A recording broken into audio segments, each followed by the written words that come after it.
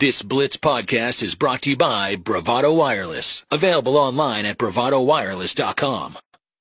But we're going to hit up the hotline. I'll find some time to mix in what's been all over the timeline of our next guest, Tyler King, which is Denver Nuggets basketball, and rightfully so with the Nuggets and their victory last night in Game 3. That's not the primary reason why we wanted to bring Tyler on. We'll talk to him about the topic that just won't end. That won't end, for crying out loud. Pac-12 and Colorado football. What's up, Tyler King? Thank you for joining us here in Tulsa, man. How are you doing today? I'm great. Thanks for having me on. I appreciate it. By the way, we're going to be best friends because I do see that you are also of the You'll Never Walk Alone crew. So it is great. It is absolutely wonderful to actually have you on the program since you're a Liverpool fan. Yeah, always big supporter. I love the Reds. That's awesome. Okay. I said I was going to phrase it this way, and I don't know any other way to phrase it. What the hell is going on? Like, do you have any idea how difficult is it to find information? Like, what's factual, what's not factual, with everything that is Colorado and their athletic program, whether they're committed to the Pac-12, whether they've been flirting with the Big 12. What is real, what's fact, and what's fiction, Tyler, from everything that you've been able to put together? I think it's a whole lot up in the air right now. I think everything's just kind of dependent on what this Pac-12 media deal is going to look like that has supposedly been coming for a while, still hasn't come, but the latest reports and things I'm hearing is it's coming soon. And from there, I think you'll be able to see some more moving parts. And there's been talks, behind the scenes between Colorado flirting with the Big 12 and things like that. But I think that's just kind of preliminary at this point, just kind of waiting to see what happens with this media deal with the Pac-12, because, everything out west has been kind of up in the air since USC and UCLA are bolting for the Big Ten. That'll be coming next year. But, yeah, I think everyone's just kind of waiting to see whether it's the likes of Arizona, the Arizona State, Utah even as well, obviously Colorado, just kind of waiting to see what this media deal looks like before they really look at any potential next moves in terms of whether it's leaving the Pac-12 or sticking with it. It's crazy what this has turned into, where everyone is now, posting Board of Regents meetings, and it gets like thousands of likes. Like, oh my gosh, they've set another meeting for Friday. Hey, do you know what happened back in 2009 or 2008 when they set the last board meeting and then left for the Pac-12? It's eerily similar to this, and on and on and on. Is it just kind of the age that we're in the information age where things run wild like this?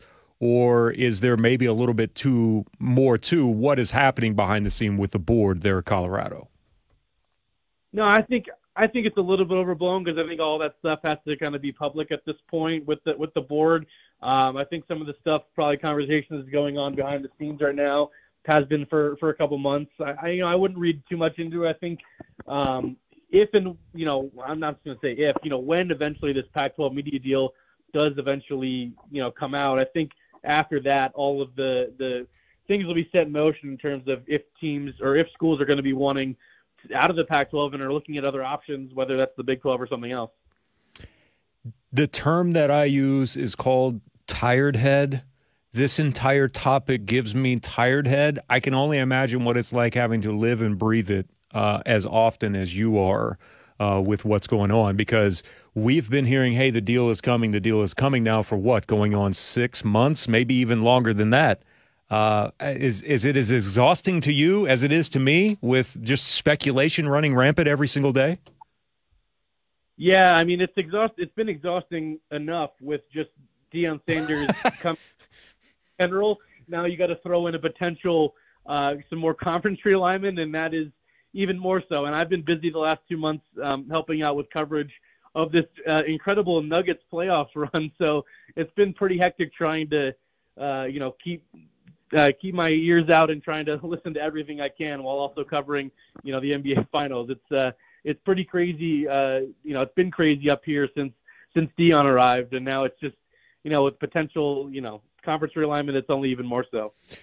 How much of a influence does Deion have in this situation? We've joked here it took him all of one day to get some of the admission policies changed at Colorado, even after the president had said in November, hey, we're not changing our admissions policies, and boom, there they are, they're changed. How much influence does he actually have that's been written and thrown out there potentially of having about what this move might look like? I think a lot. I mean, if he's committed to being here for the entirety of his contract, which, I mean, he says he is, and we'll see what that looks like after year one here, depending how good CU can get and what other offers he might be getting from other schools as quickly as after this season. We'll see. But if he's committed to being here for the foreseeable future, I think he has a lot of say. And I think, like you mentioned with the Mr. Sanders, it did only take about a day for that to get changed and impact. And I think it also has a big impact on the Big 12 side as well. It's a massive draw if Colorado has Deion Sanders running the show and getting national headlines all year round like they have been since his hiring back in December. I mean, every week or so you see ESPN posting something about what Deion Sanders is up to in Boulder, and it's been crazy. So I think that's a big draw for the Pac-12 as well, or the Big 12 as well. So I think he's got so much influence on the situation that, you know, it ultimately could come down to what he feels is best for the program going forward. Do you take them at their word when they say things like, we want to remain here, we're committed to this? I mean, that's because that's the only thing we can go off of right now. I just find it incredibly difficult to believe, knowing how desperately they wanted to get away from the Big 12 in the first place all those years ago, and even prior to that, and then to finally make the move that they would just say, all right, peace out, we'll see you later, and move back, a little over a decade later. So, I mean, really kind of the only thing we have to go off of is their word at this point. Are you buying what they're selling? Not fully. I mean, I think it's just a escape at this point with what the Pac-12 looked like then and what it looks like now. Obviously, the media deal is when it does come out is not going to look nearly what the Big Ten and SEC media deals have looked like in the last couple of years. And with UCLA and USC leaving, that's a big loss. That's a massive, massive loss for the Pac-12, and Colorado has to see it that way. I mean, when they joined a decade ago, it was a much different conference than, you had Oregon competing at a national level regularly. Obviously, USC is going to be pretty good this year, it seems. Same with Oregon. I actually think the Pac-12 is going to be have a lot of parity this year. There's going to be a lot of really good teams across the conference, but it's going to look a lot different a year from now when UCLA and USC are gone. And I think Colorado has to consider that the Pac-12 conference they joined is not the Pac-12 conference they're in right now. And maybe the Big 12, even without an OU and a Texas, is a better option for them. Does Colorado have the ability to make this move a singular move? If the deal comes out and they look at it and like, all right, we're not comfortable with this, because this has started to grow into a little bit more of a thing as of late as well, which is, all right, Arizona has been mentioned before, and the Arizona schools, they have their own issues that they're going through. Would Colorado make this move alone if they are unhappy with the move, or does someone else from the Pac-12 have to come with them? I think they'd be confident doing it by themselves, because I think they should feel comfortable that they're a massive draw in themselves right now with Deion in charge. I think they have to be feeling good about what they bring to the table. And I think, they maybe would like to have an Arizona or an Arizona State or a Utah come with them, but I don't think that is necessarily the only way they would do it. I definitely do think there is a scenario in which they come back to the Big 12 by themselves. I think there's still plenty of competition, and it depends on kind of how things transpire this season and where some programs take step forward or take step back. I mean, but there's a chance the Big 12, even losing an OU and a Texas coming up, could be still in a better shape than the Pac-12. All right, final one for me, because I know you do mix in a little bit of Colorado State as well. So I travel with Tulsa football, and we played at Wyoming last year. We actually stayed in Fort Collins, directly across the street from Colorado State's new stadium. And I got to say, that thing is gorgeous, because Tulsa football played there about 8 years ago in the old stadium, and just seeing that, like, I was thoroughly impressed. How big of a difference maker has that been to have an on-campus stadium for the Rams?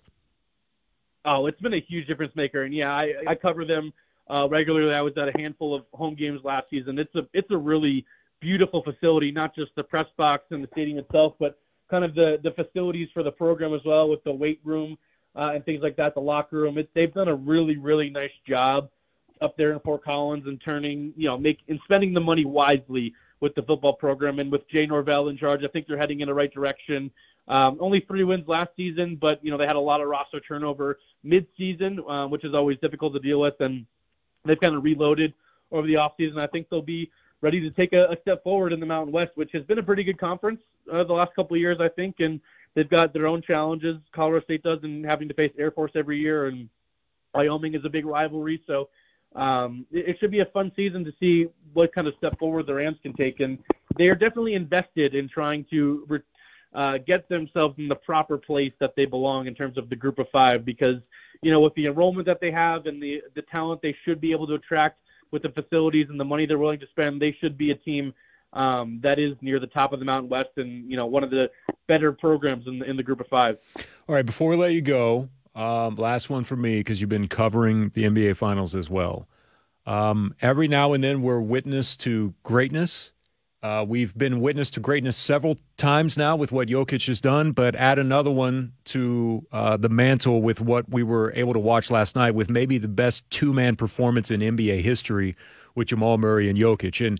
And we all know that had never happened before with that duo, but we were also witness to Jokic having the first 30-20-10 stat line in NBA Finals history.